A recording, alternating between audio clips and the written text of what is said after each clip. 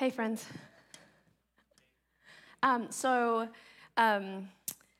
When the preach team gets together and prays about what's ahead, we usually stop and really ask the Lord, where are you headed and what do you want us to do? And we kind of felt like August was meant to be a break from the Old Testament series we've been doing, right? And August kind of feels a little less, intellectual, doesn't it? If August was a person, they're kind of like the fun party people, don't you think? It's like, August. So it's been really interesting to see what God has been doing. 2 weeks ago, Jo shared her story and what God was speaking last week. Kevin, if you guys did not hear those, do yourself a huge boost and listen to them because God is weaving something together for us, okay? The problem that I have with August is that it is almost fall. I don't know who that is. Oh, the football. So, my ability, so I grew up in the tropics, you guys know that I'm from Australia, and my ability to live in Seattle, as much as I love the rain and I love the fall leaves, 9 months of rain gets a little long-ish. So by the time we hit July and August, and we have these glorious summers, don't we? I mean, I've been to a lot of places in the world, and I can tell you Seattle summers are the most glorious. They're not too hot. The sun is beautiful. We've got the water. The trees are green. You know, it's just magnificent here. But in July, it rained a lot, and I feel like, how am I going to get through? Anyone else feeling that way? You're like, not enough sun. Anyway. What happens for me in August is that I start to look fall in the eyes, you know? And fall and I, here's the thing. I'm reminded of the reality of my life because the sunshine goes away.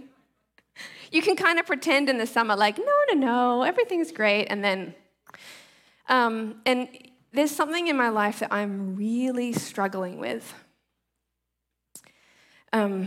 Last week, Kevin stood behind the keyboard. Do you guys remember that? Who was here last week? Okay, Kevin stood behind the keyboard and he talked about different, Kevin, the music terms, different chords. I'm a piano player. I should be able to vocalize this, but different chords feel different, right? So he played a major chord and it feels very balanced and soothing and good. And then he played a minor chord, probably with a seventh in there because you're crazy. With a sixth, awesome.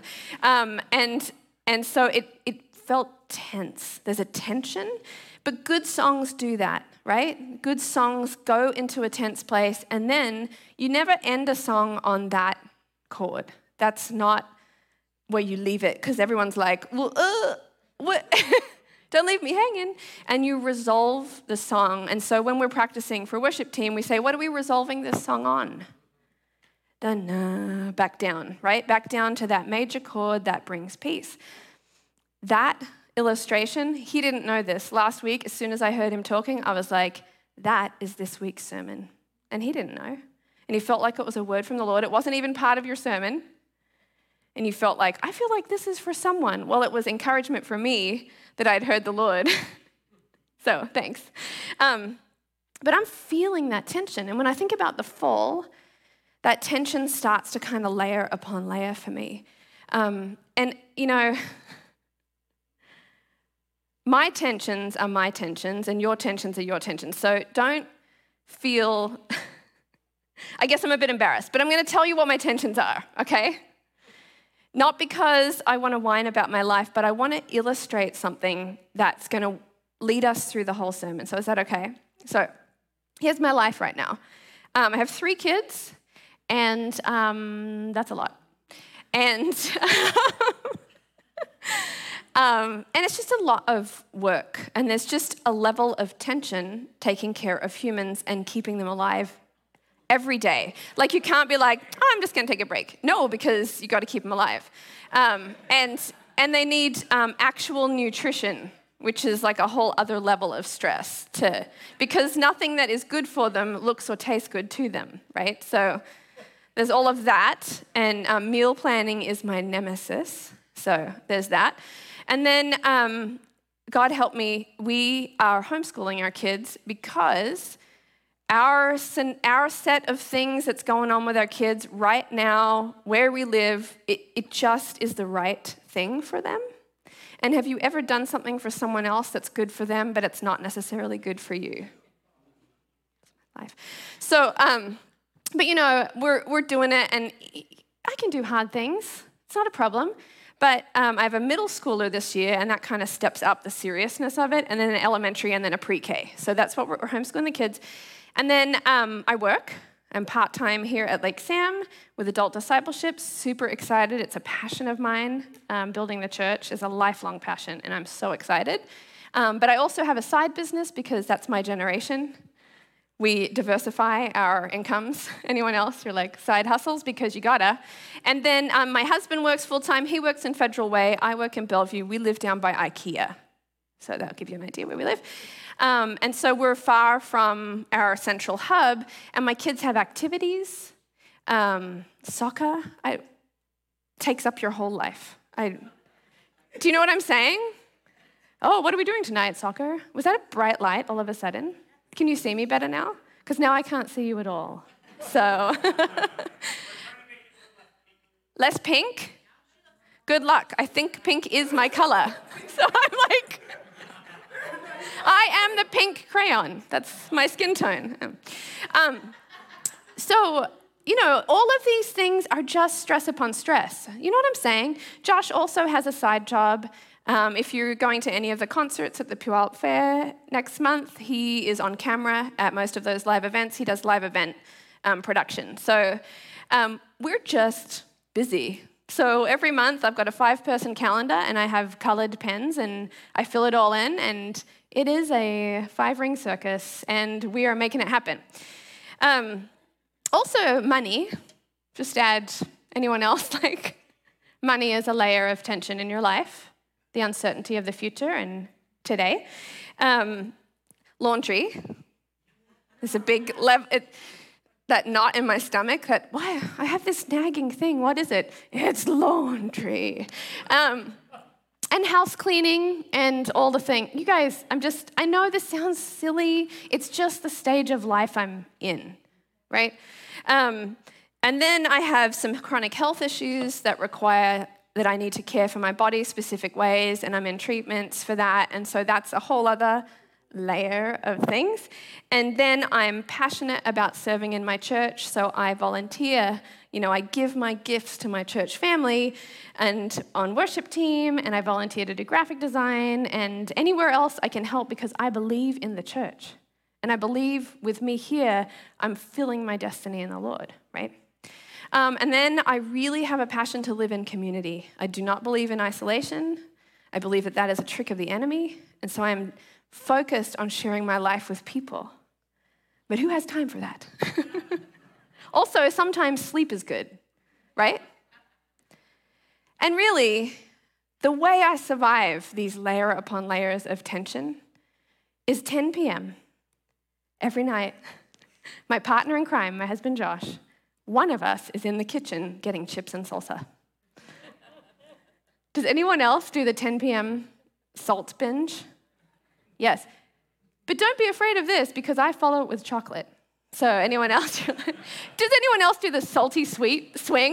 Where you're like, yeah, the salt need is full. Now ice cream. So, but seriously, Josh and I are looking into this fall and looking at all of the things on our plate saying something has to give.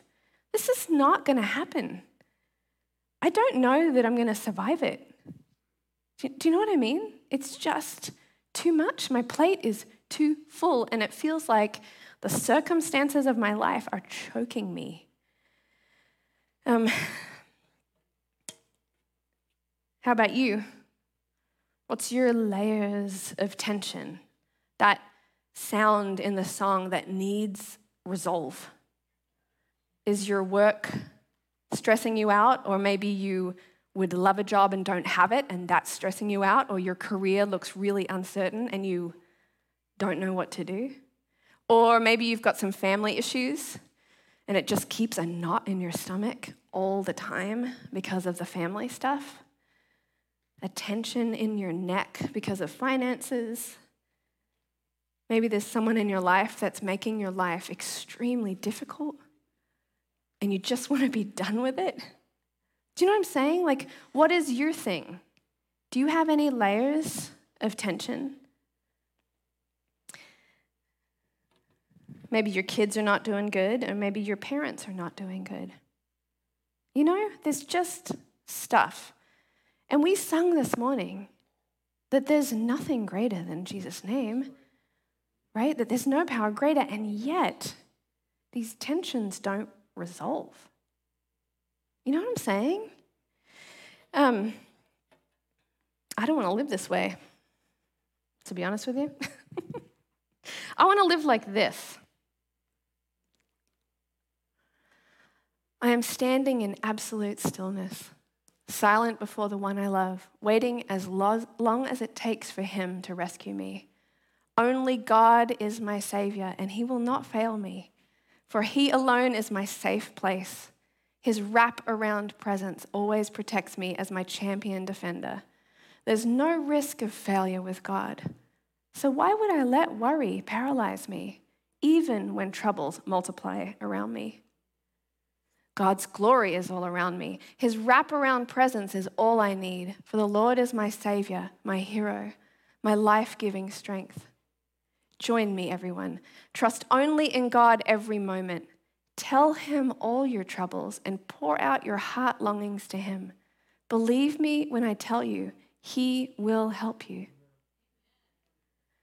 Before God, all the people of the earth, high or low, are like smoke that disappears, like a vapor that quickly vanishes away. Compared to God, they're nothing but vanity, nothing at all. The wealth of the world is nothing to God. So if your wealth increases, don't be boastful or put your trust in your money. God said to me once and for all the strength and power you need flows from me. And again, I heard it clearly said, all the love you need is found in me. That's the feeling I want in my life. That stability, that resolution feeling.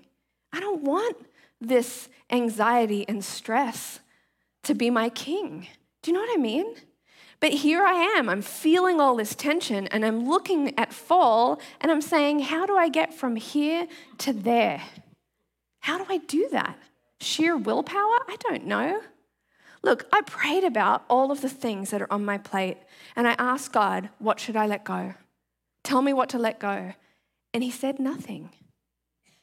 No, he didn't say nothing. He wasn't silent. He said, let nothing go. So the answer isn't to simplify my life. That's not how you get to that. So that's what we're talking about today. Is that okay? We're going to talk about how to step into this next season of our lives like this, not like this. Is that okay?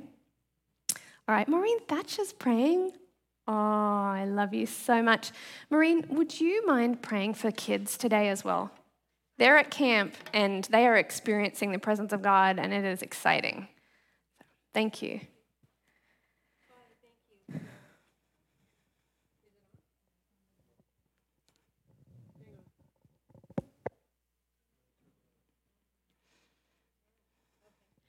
Father, thank you for Justine today. Thank you for her life, her heart, the way that she communicates as no one else does around these parts. Lord, thank you for the thing that you have birthed in her. Lord, I pray that she would, as she brings that to us today, that you'd bless her. Bless her for sharing it. Bless us for being able to hear it. And Lord, I pray that this thing would grow roots, that it would grow deep in our hearts here. Lord, we look forward with excitement that you're going to do some changes in hearts here. Lord, thank you for every child in this building. Thank you that they are being taught by people who love them and have a heart for them.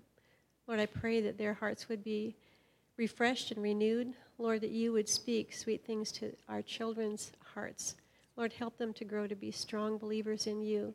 Lord, the world changes a lot, and this is another generation that you're bringing up to be your face and your hands in our community. Lord, I would also pray for the church here in Bellevue. Lord, next weekend when everybody gets together, Lord, I pray that there would be such a sense of unity and joy and fellowship, all the churches in one area. Lord, I thank you for how often this has been happening in the last few years and what a blessing it has been for us to just look around and see how many of us there are. Lord, you're a great God. We thank you for all the things that you're doing. And Lord, I'm excited about today. Can't wait to hear what you have to say to us. In Jesus' name. Amen, Jesus. So a couple of weeks ago, we went camping. This is our camping crew. We call it Camp Carpmore, Carpenters and Morrises. This is our second annual fiasco. And so you can see the kids are having the times of their lives. My face is half off the screen because I am still half asleep. I know some people really love camping. I do not. I can say with full passion that I hate camping. I don't understand it.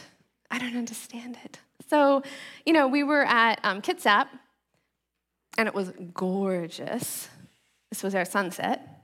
So beautiful. But you know what happens after this sunset? You crawl into a tent. And you try to sleep on the ground. And I was tossing and turning, and I said to Josh, now I will say, Josh has purchased a special air mattress for us that's made of non-toxic plastics because the smell, anyway, it's part of my health stuff. So, he has gone to the nth degree to make camping easy for me, which is so sweet, right? Is it? So, so I was saying to him, I'm tossing and turning. Also, side note, I don't know what the deal was with our camp, right, Joy? But hundreds of little black caterpillars landing on our tent all night long. It was kind of like that sweet sound of rain, except it was bugs. So, right? It was.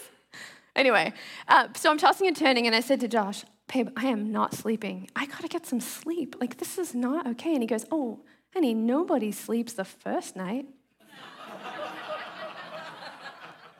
And I was like, I actually said an expletive, so I will reword it for this morning. I was like, that is crap. I don't know why we're here. I don't get it. And then the next morning I'm telling Joy, and she goes, well, you know what the key is? To camp at least 3 nights, because on the 3rd night, you sleep from exhaustion. Oh, excellent. Sign me up. What? And you're just always dirty. And you know what? I have a bed at my house. And it's comfortable. Oh, it's so comfortable. And guess what else I have? A toilet. Right by my bedroom. I only have to share it with 5 people, not 80 other strangers that I've never met at 2 a.m. standing in line because a stranger is coming out of the camping bathroom. Zach, you're looking at me like it's nuts. Why would I do this? We use a tree. You use a tree. Good for you. Excellent. There were too many bugs in my tree. Anyway, Josh says, so if you were to ask Josh, he will tell you that he doesn't actually like camping either. However, he has so many great memories from being a kid and camping with his family, and he just wants to give that to his kids. And you know what? I'm so great, make memories, but I think we could make memories at a hotel just fine. Do you know what I'm saying? I feel like we're glorifying camping for no reason. That's how I feel, Maureen. Also, I can do hard things. I don't want you to think like I'm a total prissy, because I've slept on the floor in Africa in a community that we were investing in. We were there to bless and encourage them, and it was phenomenal. And I spent 3 weeks in Africa doing that. I've slept in an active war zone on the Thai-Burmese border on a bamboo floor. I can do hard things, guys. I'm not, you know what I'm saying? But that was necessary for the mission, for the season. It is not necessary to use, do you know what I'm saying? I'm just Look, this is who I am. If you give, Camp Carpmore could be Hotel Carpmore. I'm just saying. Yeah, okay. Adam's on this, you're with me, right, Adam? I know. You're right. Joy, why do you love camping? You're in the hotel industry. We could be going for cheap? What just happened? Oh, now I'm even more mad. So anyway, if you give me the choice between hardship and comfort, I'm going to go with comfort. Guys, I'm just not stupid. Do you know what I'm saying? Like, yes. Oh, go the easy way or the hard way? Let me think. Easy. I understand. So my husband is probably like most of you where you're like, no, give me the hard way because I'm a champion of all the things and I'm going to do it. I see you, Joel Pelly. You like to do those crazy things. It's not called mutter. What do you do? Obstacle course racing. Yes! It's not for me. And this is not just a weird example for no reason. This is an illustration of my spiritual life. So if God comes and says, I have a lesson for you, would you like it the easy way or the hard way? Easy. Anyone else? Who else would be like, you know what, Father God, give me the hardest way possible? Like, no, come on. Zach, you're like, he just does that. Oh, man. So when we were praying about this August series, so it's Kurt, Kevin, and I are the current preach team, and we were praying like, Father, what do you want to do? And Kurt was like, look, I really feel like Jo has a word from the Lord, and I think she's supposed to take the first week. And then we're praying, and Kevin's like, you know what, I think I'm supposed to take the second week, and here's what I feel like the Lord is saying.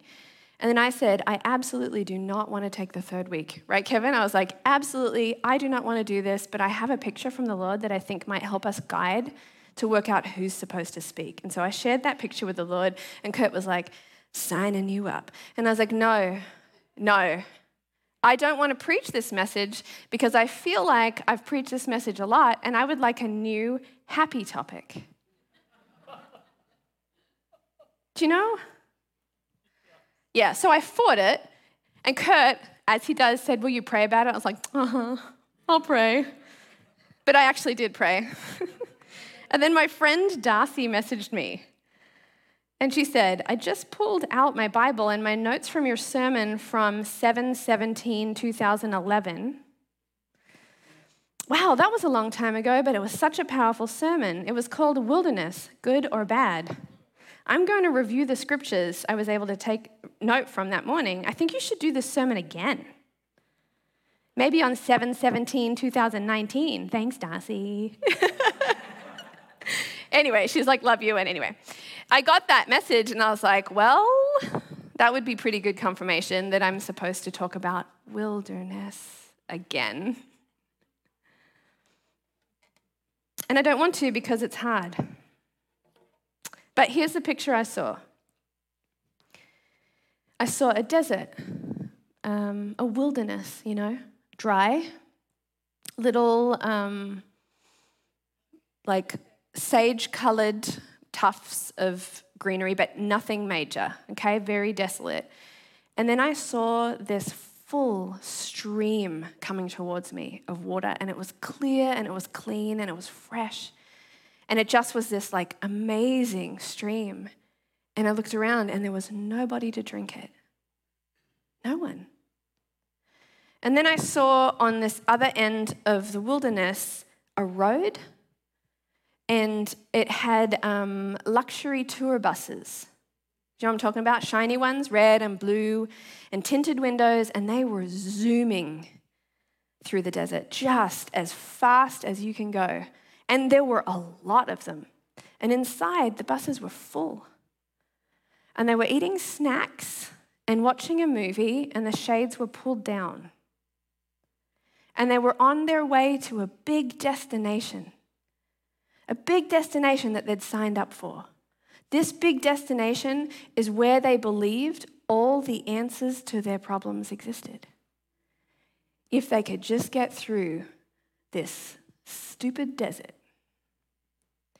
And I felt our Father God say, but I'm not at that big destination. I'm right here in the desert.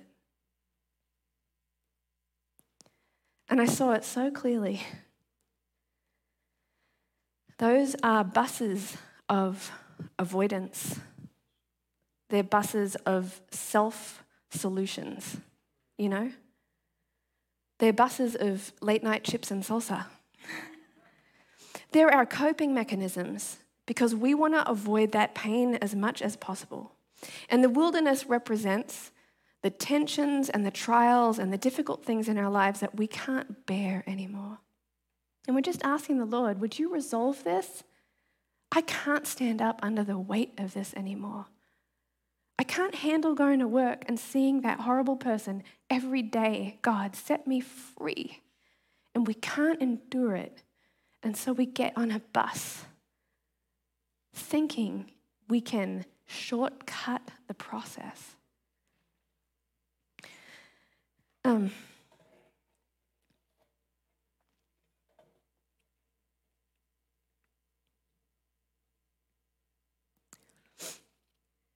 Yeah, the bus isn't even going where God is going. That's the problem. It's not a shortcut at all. So it reminds me of Israel leaving the promised land. And if, I've said this before, if I was an Israelite or if I was God or if I had like any kind of power in the situation, I would say, I'm bringing my children out of slavery of Egypt and hey presto, I'm the God of all things. Here's your house in the promised land. Because that's happened. There are other passages where people were in one place and God instantly transported them to another place. It's not sci-fi, people. It's happened. God can do that. He could have mercifully pulled his people out of Egypt, hugged them, and put them in the promised land right away. But what did he do instead? A 40-year camping trip. It's horrifying. Isn't it?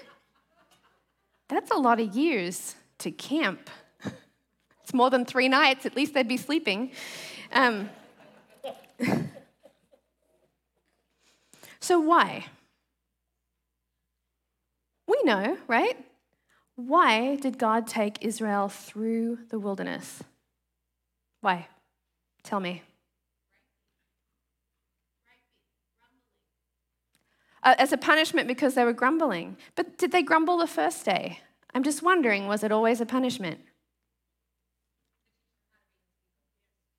To teach him how to be his people because he couldn't have taught them instantly? I'm just wondering, they didn't want it? Yes. To trust him? Yeah, because honestly, and you guys are right, I'm pushing back a little bit, but you're right in what you're saying. They didn't know him. They had been in Egypt. They did not know God, right? Hey, I pulled you out. Cool, who are you? We're supposed to follow you how? We don't even know who you are, right? So yes, trust, follow, yes.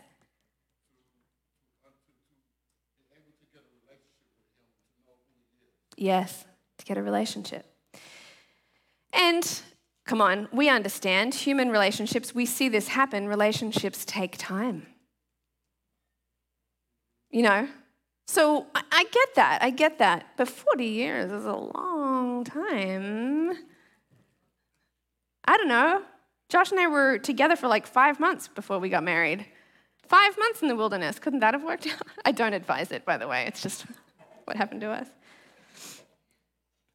Yeah, no, you guys are right. It was to know him, to trust him, to be transformed. And you guys, Jenny's right in that there was some punishment involved in being in the wilderness, but I want to frame this really carefully for us. God took them the long way through the wilderness. Exodus is really clear about this.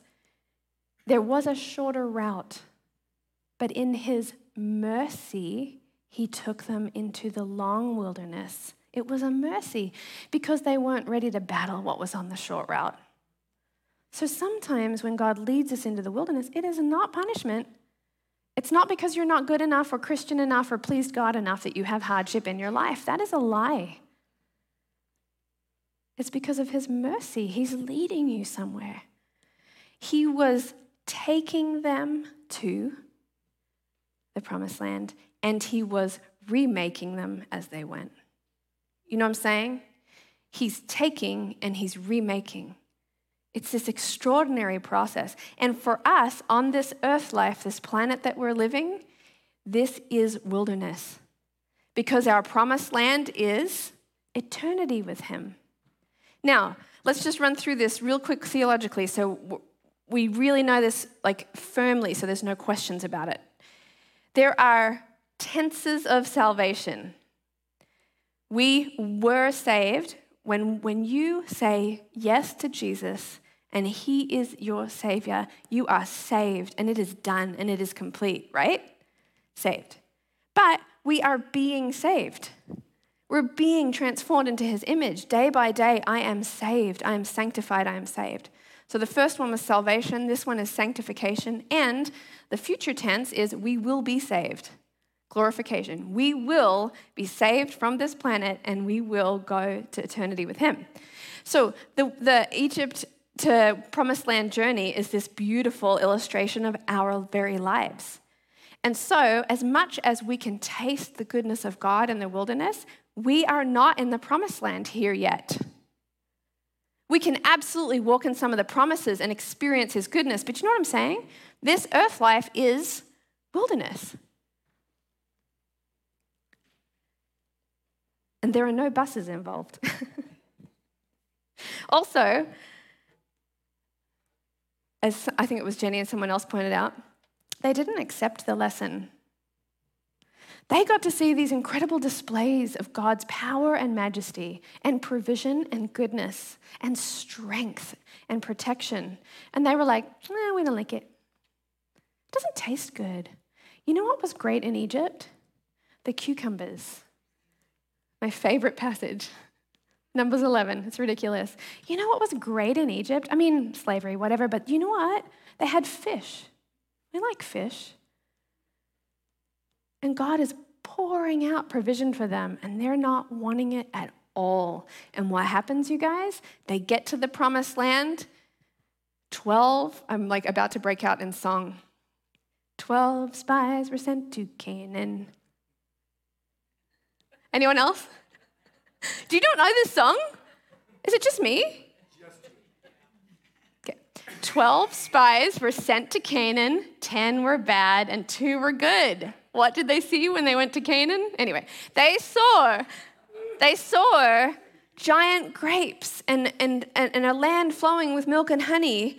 The 2 guys were like, you guys are not going to believe the size of these grapes. And the 10 guys were like, and the giants who carry them around. You know, like there was a problem with the promised land. It was already being lived in.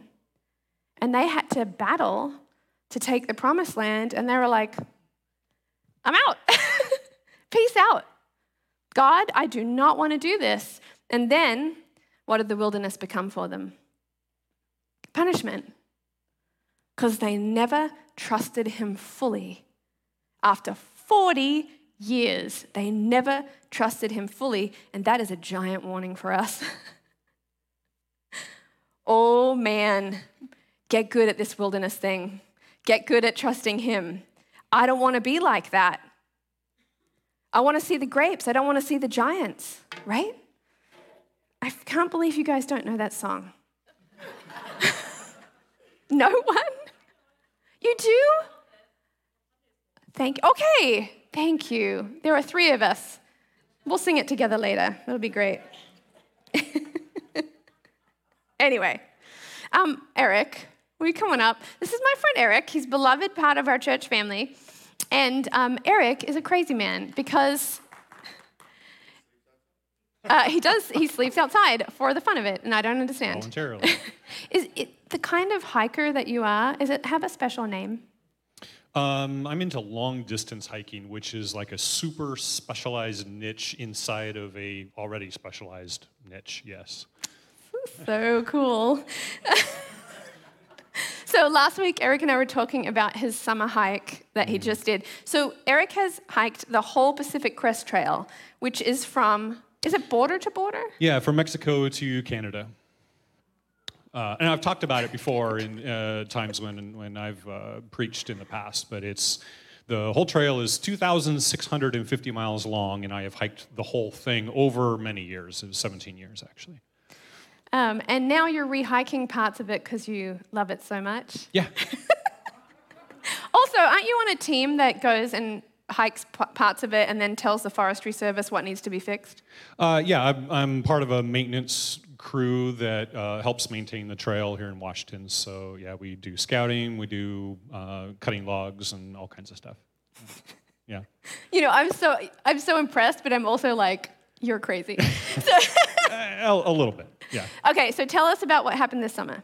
Yeah, so as Justine said, I was hiking parts of Washington again because it's been a long time since I've done that.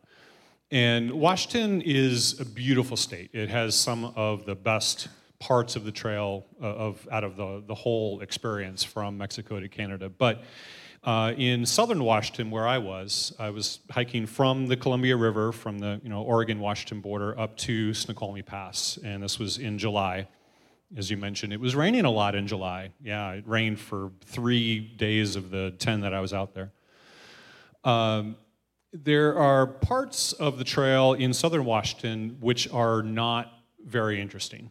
In particular, there's a section that starts just north of Mount Adams, and it goes up to the next interesting place, which is the Goat Rocks Wilderness. But in between, the trail is just going from point A to point B. There is nothing interesting about that section of trail. It's like going through, yeah, it looks kind of like that. It's going through this scrubby forest, which has been logged, and the trees are starting to grow up again. It's flat, so there's no interesting views to be seen. The trees are just big enough that you can't actually see anything. You feel enclosed, but they're not big enough to actually be interesting. And it was occasionally raining, and there were bugs. There were lots and lots of bugs. And this is actually not my picture because, as it turns out, I didn't take any pictures because it wasn't interesting. I was not having a fun time. You can gauge my mental attitude just by looking at how many pictures I take each day. And on this particular day, there were 0 pictures. So how many days and nights did it take you to get through that section? Mosquito forest, we'll call it. That was about a day. Okay. Yeah, and it was about a 20-mile section where it was this mosquito-ridden forest. That's right, 20 miles in a day. You heard it right. Yeah. Well, it was split up. We had to camp halfway through, and we camped in a gravel parking lot beside a logging road, which was about as awesome as it sounds. Anyway, I get to the point of the story that Justine asked me to talk about. So we woke up in this gravel parking lot, and we started hiking in the morning. And as I said, it's not an interesting trail. And there's all these mosquitoes, and it turns out mosquitoes can fly at about 2.8 miles an hour. So if you can walk faster than that, say 3 miles an hour, then you can sort of stay ahead of them. And so you're walking along. 3 miles an hour is a pretty good clip. And you look around behind you, and you see this cloud approaching. So you don't dare stop. Okay, you can't Sounds so awesome. Yeah, you can't stop to catch your breath. You have to keep marching along. But after about 10 miles of that, we're really tired. I had hooked up with some friends that I met on the trail, and we were hiking together. But we were really tired. We needed a break. We needed to eat. But we're in the middle of this viewless forest, and so eventually we just had to stop. So we sat down, and we have the mosquito nets on, and we're trying to eat by slipping food, under the nets and not let the bugs get in there. And we're swatting, 5 or 6 at a time on our legs. and it's hot, and we have to be all covered up. And at one point, I looked at my friends, the people that I was hiking with. I said, I don't actually have to be here. I'm actually taking vacation time away from work to be here right now. I could be in my office, my air-conditioned office, and I could have a warm cup of coffee in my hand, and I could be sitting in my office chair, relaxing. And they looked at me, and they just said, but yet, here you are. And because this is not a feeling you have when you're hiking, that you long to be at home in your office. No. Not often. Yeah. Not often. But I was definitely having it there. And when they said, but here you are, I actually had a moment of kind of self-reflection of, wow, yeah, I am here, and this is terrible. So why am I here? And it was actually a bit of an epiphany for me, because I knew why I was there, because I was hiking to the next interesting place on the trail, Goat Rocks Wilderness. I had been there once before. And I had this picture in my mind of how glorious it was going to be later, but you can't drive there. You can't drive to the top of the Goat Rocks Wilderness and see the views that are there. You have to walk there. And even if you could drive there, like I've driven up to Mount Rainier, and there's a couple places on Rainier where you can drive up to Sunrise or Paradise, and yeah, it's beautiful, but it's not quite the same. You don't have the same experience in your heart as if you have fought to get there. And so you could show the next. This is what I was trying to get to, and this is actually what I had the next day. And so when I got here, this is in the Goat Rocks Wilderness, and you have these amazing views and clouds and sunshine. And what mountain is that? What mountain is that? That's Rainier in the distance there, yeah. That's what I was trying to get to, but when I was sitting in the middle of the mosquito-ridden forest, I was not here. This was still in the future. Yeah. Thank you, Eric. Isn't his stories great? Yeah. And isn't that such a perfect illustration for us? So this is what I feel like when he told me his story last week. There were some things that really stood out to me. One is there is no road to this place.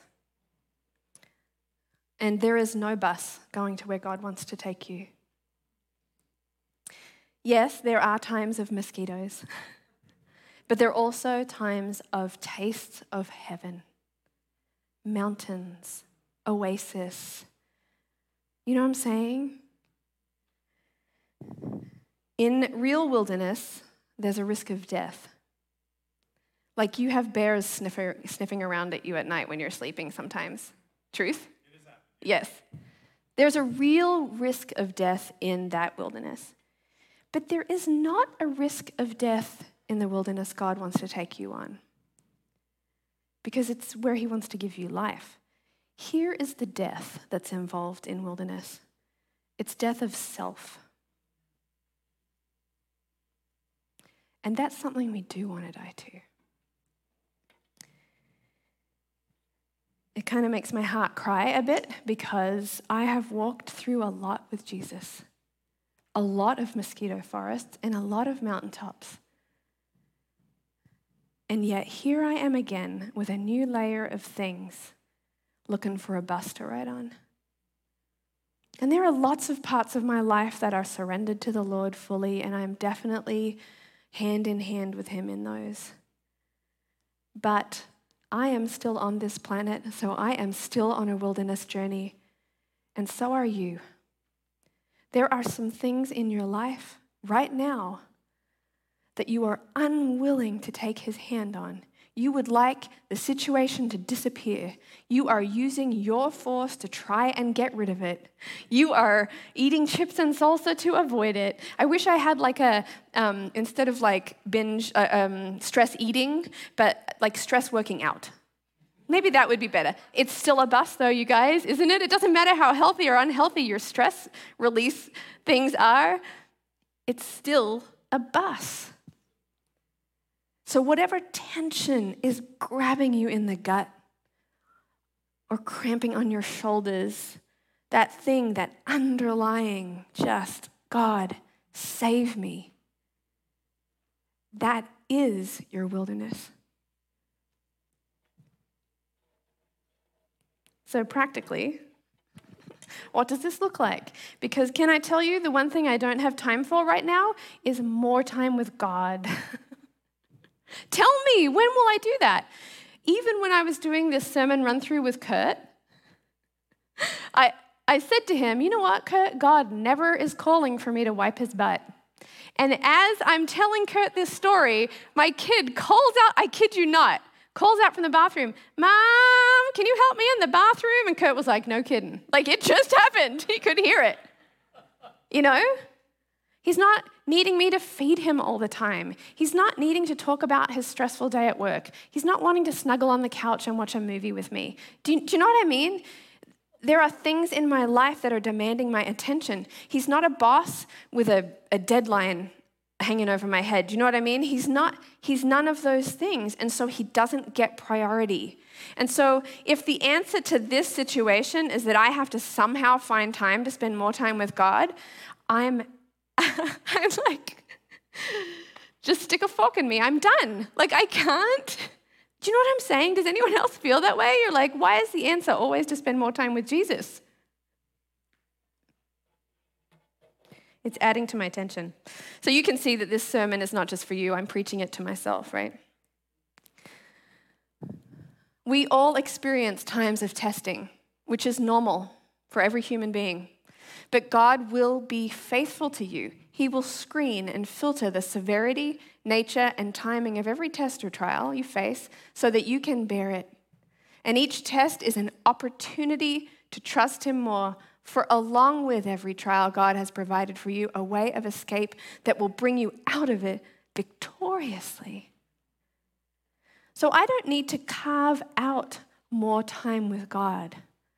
I need to, in the moment, in the midst of this tension, take a breath and say, I trust you.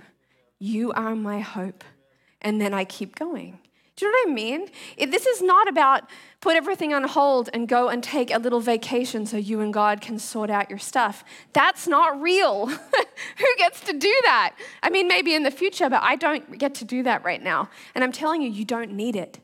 We don't need to escape from our problems in order to walk with him. Get it? That's bus thinking. God wants to talk to you about it in the middle. And the more we try to push it off, the more we were pushing away the presence of God in our lives.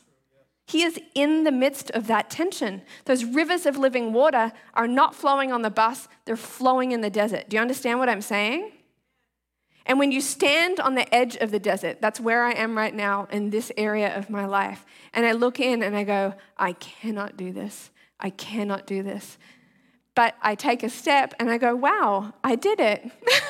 I did it. I took a step and I hold his hand and then I take another step. Does that make sense?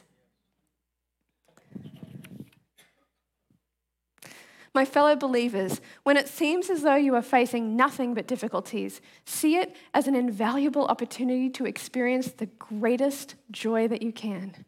For you know that when your faith is tested, it stirs up power within you to endure all things.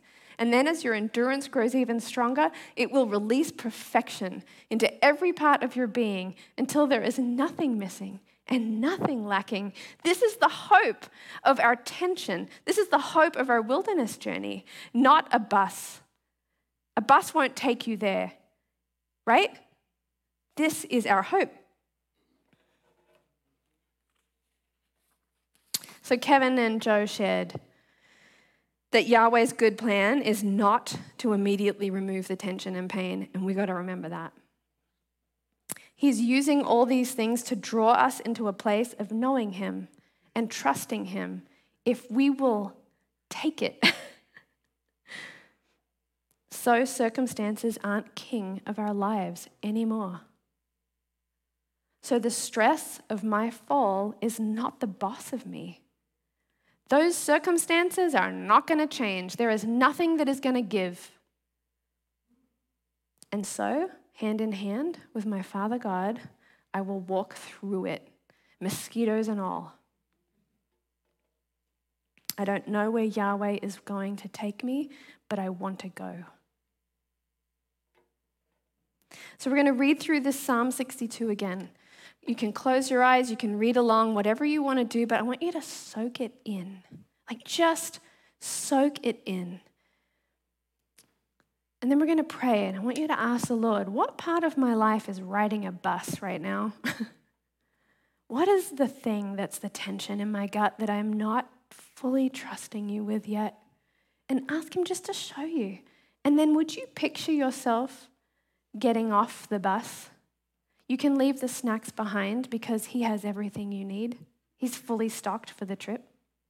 And would you just take his hand and take a step off the edge into the wilderness? And then we're going to take communion together. Does that sound good? Okay. I am standing in absolute stillness, silent before the one I love, waiting as long as it takes for him to rescue me. Only God is my Savior, and he will not fail me, for he alone is my safe place. His wraparound presence always protects me as my champion defender. There's no risk of failure with God. So why would I let worry paralyze me, even when troubles multiply around me? God's glory is all around me. His wraparound presence is all I need. For the Lord is my Savior, my hero, and my life-giving strength. Join me, everyone. Trust only in God every moment. Tell him all your troubles. Pour out your heart longings to him. Believe me when I tell you, he will help you. Before God, all the people of the earth, high or low, are like smoke that disappears, like a vapor that quickly vanishes away. Compared to God, they're nothing but vanity, nothing at all. The wealth of the world is nothing to God. So if your wealth increases, don't be boastful or put your trust in money or a bus. God said to me once and for all the strength and power you need flows from me like rivers in the desert. And again, I heard it clearly said, all the love you need is found in me. Father, we stand on the edge of this wilderness, afraid. Will you show me the parts of my life that are riding a bus? And then give me the courage to walk off it and take your hand. Take some time to pray, you guys.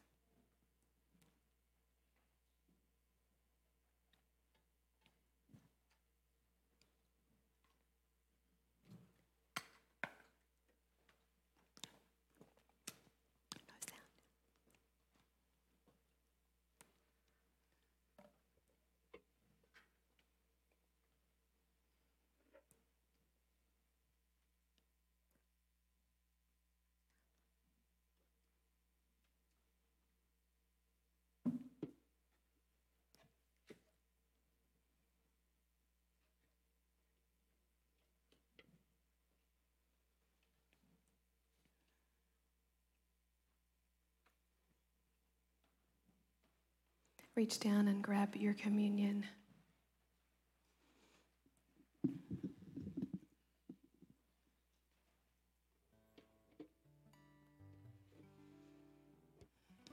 We have this wild hope, a hope in the wild that God is with us. And today is a life-changing day, isn't it?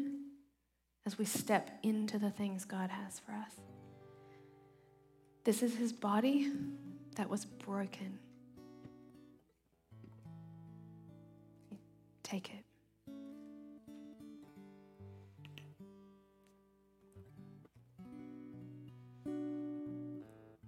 And this is his blood that was poured out for you to give you a clean slate for the forgiveness of sins.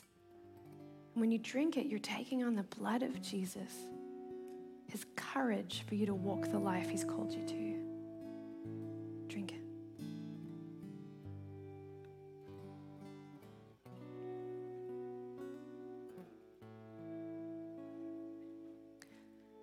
And ushers, come forward.